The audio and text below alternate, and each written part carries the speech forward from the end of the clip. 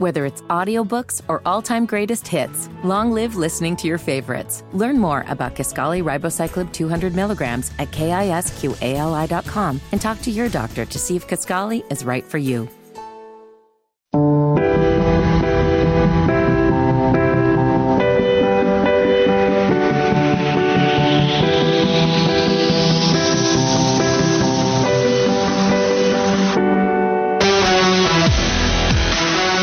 Here we go, folks. On a Tuesday, it is the Wes and Walker Show, Sports Radio 92.7 WFNZ. Keep those texts coming, 704-570-9610. And without any further ado, let's just get straight to it. It's time to talk some college football. It is time to go to the campus. Kona! All right, the Duke Blue Devils are 4-0. They took out UConn rather easily this past Saturday, 41-7. Duke is 4-0, and they did it the way that they always do it. They won the turnover battle for the 12th time under Coach Elko, Mike Elko, that is, and they're 10-2 in those games.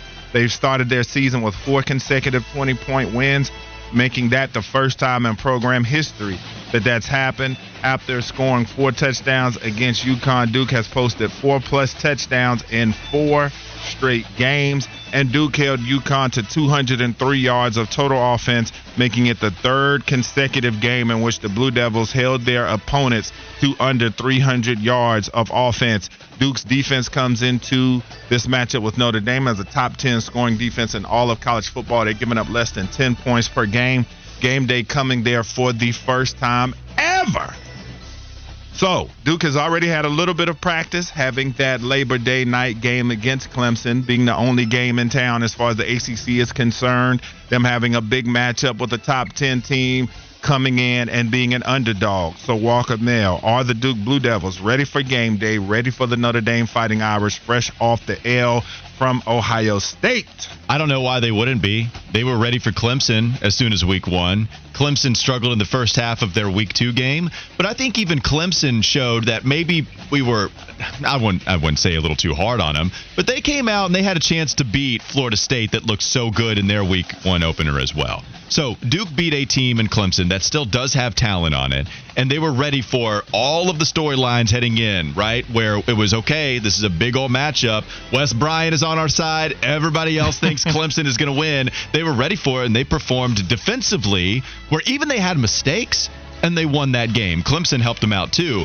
but Duke did not even come close to playing a perfect football game. I think they're absolutely ready to take on this Fighting Irish team, and they know a little about Sam Howell. He played in their backyard for quite some time, so it's not like they're playing this quarterback that they have zero idea on how he's going to play, what kind of football, what kind of football he's going to play, what his weaknesses are. Yeah, Duke's going to be ready to go. Yeah, I think so too. With 18 returning starters this year, we've talked about how this team is a grizzled veteran team. A lot of these guys have played a lot of snaps of football, and they've been waiting for moments like this, and I think they proved that in the Clemson game when they came out. Yeah, they had some early mistakes that you would expect from a team in game number 1, but this team was still ready to go. They felt like that time was theirs as far as time for them to show people that they are for real. I think this is another opportunity for them, win or lose, where they're going to come out and show well, and I think that this team is certainly ready for moments like this, and I think this is what they've been building towards with the type of season that they had last year and the start that they are on this year. So now turning the page to the North Carolina Tar Heels. They are undefeated as well. And one mark of a good team is when you take out the teams that you're supposed to. And so far, Carolina has done that. They have disposed of all of their early opponents. And even though they haven't played necessarily a ranked squad yet, or not even necessarily, they have not played a ranked team yet, this team is doing what they're supposed to do, and that is beating the teams that are in front of them. Let's hear from Mack Brown what's been behind the 4-0 start for North Carolina that he talked about on the Kyle Bailey Show. Kyle, this is the best staff we've had overall together. They're working really, really well together, and we're playing football that really fits each other. So we're playing complementary football, and that helps. We're running the ball more consistently. We're scoring touchdowns in the red zone. So we're doing things that have been inconsistent for us in our past 4 years. The other thing is we've got an older team. everybody but the cornerbacks on defense have played a lot. And some of those cornerbacks have played some. They're not as experienced, but everybody else on defense has been out there for a couple of years and taken their hits. Yeah, and so I think that you look at the North Carolina team right now, and they beat Pittsburgh 41-24 to get to 4-0, and they just overwhelmed them with offense. Pitt came out on fire to start the game, but Carolina quickly put that fire out. And then you look at the game that they had 9 passing plays of over 15-plus yards, 228 yards gained on those plays to be exact. And then in the running game, like Coach Brown talked about, they had 4 quote-unquote big plays rushing the football, gains of 10-plus yards. They had 4 of those for 63 yards. But the big thing has been defensively. Now, nobody thought Pitt was going to come in there and absolutely challenge North Carolina with the way their offense has looked with Phil Jurkovec at the helm, but they still come out, only give up 307 yards, 197 passing yards, and 110 rushing yards that they gave up as well. And they played a disciplined football game, only 3 penalties for the Tar Heels to 11 for Pitt. So, Fitty, what do you think about the Heels so far, what Coach Brown had to say in this 4-0 start? I think the thing I like about it the most, Wes, is they've won all 4 games in all different ways. And they're winning their games by 14 points per game. That wasn't happening a year ago.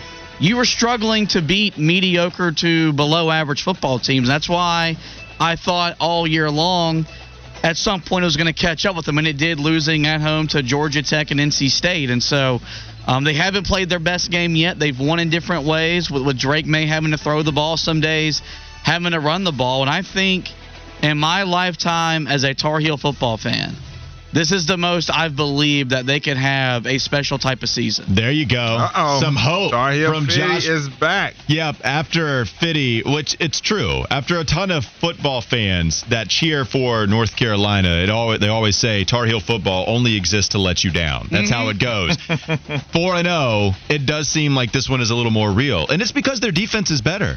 It doesn't mean that they're going to be a juggernaut to go against every single week. The bar is low, but you are, in my opinion, significantly better than what you were last year. Remember, even if they did give up all those yards to App State this past game against the Mountaineers, remember how much they gave up the first time, or last year when they played them. And Drake May did have to score, close to 60 in order to beat App State. Here, that defense, yes, Minnesota's offense isn't good, but you did the job that was necessary. You held them to 13 points. In this game against Pittsburgh, no, their offense, their quarterback, it's been awful so far. And you did the job holding them to, 21 that they scored? So they're not scoring a ton. And I think the defense is improved enough for you to feel good enough about this squad. And even the running game. Mac Brown told you they want to run the football a lot more. Drake May is 6th in total QBR this entire season, and he only averages 33 passes per game. There are a lot more air raid style offenses that are there to maybe not exaggerate, but to enhance the stat profile for their quarterbacks, and you don't need to rely on the passing game nearly as much this season as you did last year. So complimentary football, we've been hearing it a lot. No matter what broadcast you watch, people love bringing up complimentary football. Carolina's starting to play it a little bit. Yeah, and so you look at it too, like Coach Brown said, he talked about their red zone success. They scored 4 times in the red zone versus Pitt. They scored 17 times in 19 drives in the red zone, 13 of those touchdowns, and then the other 4 scores, field goals. So the Tar Heels are definitely capitalizing when they get their opportunities. And I think that is the mark of a good team. I know I picked them 6-6 preseason, and we'll see as the competition starts to get tougher for them. But I do think the sign of a team that's at least pretty competent. They are beating the teams that are in front of them, and they have not had a letdown yet against a quote-unquote lesser team. Fitty, you know what their next big test is, according to ESPN's best teams that are undefeated so far? There's some school from New York that plays football in a dome with air conditioned. Yep, that's the one. I think they're supposed to come to town, but, I mean, they were struggling with the Army the other day. Mm-hmm. Like, I still hold true. They lose at home to Syracuse. Someone's ass better be fired. Who is that person, you think? Mac Brown? Should they just go ahead and get rid of the head coach? Probably Gene Chizik, because I think if they lose in a shootout. And then you look at the ACC as well, and they are looking pretty good. 6 4-0 teams, the most in a single season in ACC history, and they have the most undefeated teams in the FBS do the ACC, but there's going to be some big games on the horizon for them. So now going over to the SEC quickly, and you look at South Carolina and what they've been doing this season, and Spencer Rattler's playing really good football. South Carolina, they're 2-2 right now. Got a win on Saturday versus Mississippi State. But when you look at Rattler and the numbers that he's been putting up, he's having an awesome season so far. 74% completion, 7 touchdowns to 2 interceptions. He's way ahead of the pace he was on last year. When you talk about numbers, the lowest passing output he's had thus far is the 256 he put up at Georgia in a rain-soaked Sanford Stadium. Other than that, he's been 288 or better, including one game over 350 yards and the other 345. Is he like the best player in the worst position of any quarterback in the country, you feel like, when you're talking FBS football? Well, that's an awfully specific question. I have to imagine you think the answer to this question is yes. So I'll allow you to make the case as to why he is that guy that's in the worst situation playing the best football. Well, we just talked about the fact that coming into the year, all the holes that they had on the offensive line, I believe they had to replace 4 of 5 starters, no running game to speak of like that. And then you talk about his skill guys on the outside, the number 1 receiver, Juice, I forget what his last name, Juice Wells. Although I'm the one that called Sam Hartman Sam Howe, so maybe you double check that. Yeah, so I mean, but he's putting up a lot of passing attempts on this team, even though he was a lot more efficient on Saturday as far as attempts, 18 for 20, so he didn't have to put the ball in the air that much. But just looking at what he's doing, the type of production he's getting, you would just like to think what could happen if he had a little bit more around him. Yeah, so we know that Spencer really got it going at the end of last season. 430 yards against Tennessee, 360 against Clemson. 246 was the low mark in the last 3 games. When if you look at 246 compared to every game before the last 3 weeks of the season, it would have been the second most amount of yards that he threw for. Now, in this year, you've seen him throw for 288, 256, 345, 353. That was a question mark for me about South Carolina. What Spencer Rattler were we going to get? Was he going to pick up where he left off last season, or was he going to continue to be really inconsistent, dare I even say bad? I remember asking Gamecock fans at the end of last year, hey, Spencer Rattler announcing that he's coming back, would you have wanted him back had you not had the last 3 weeks and the bowl game?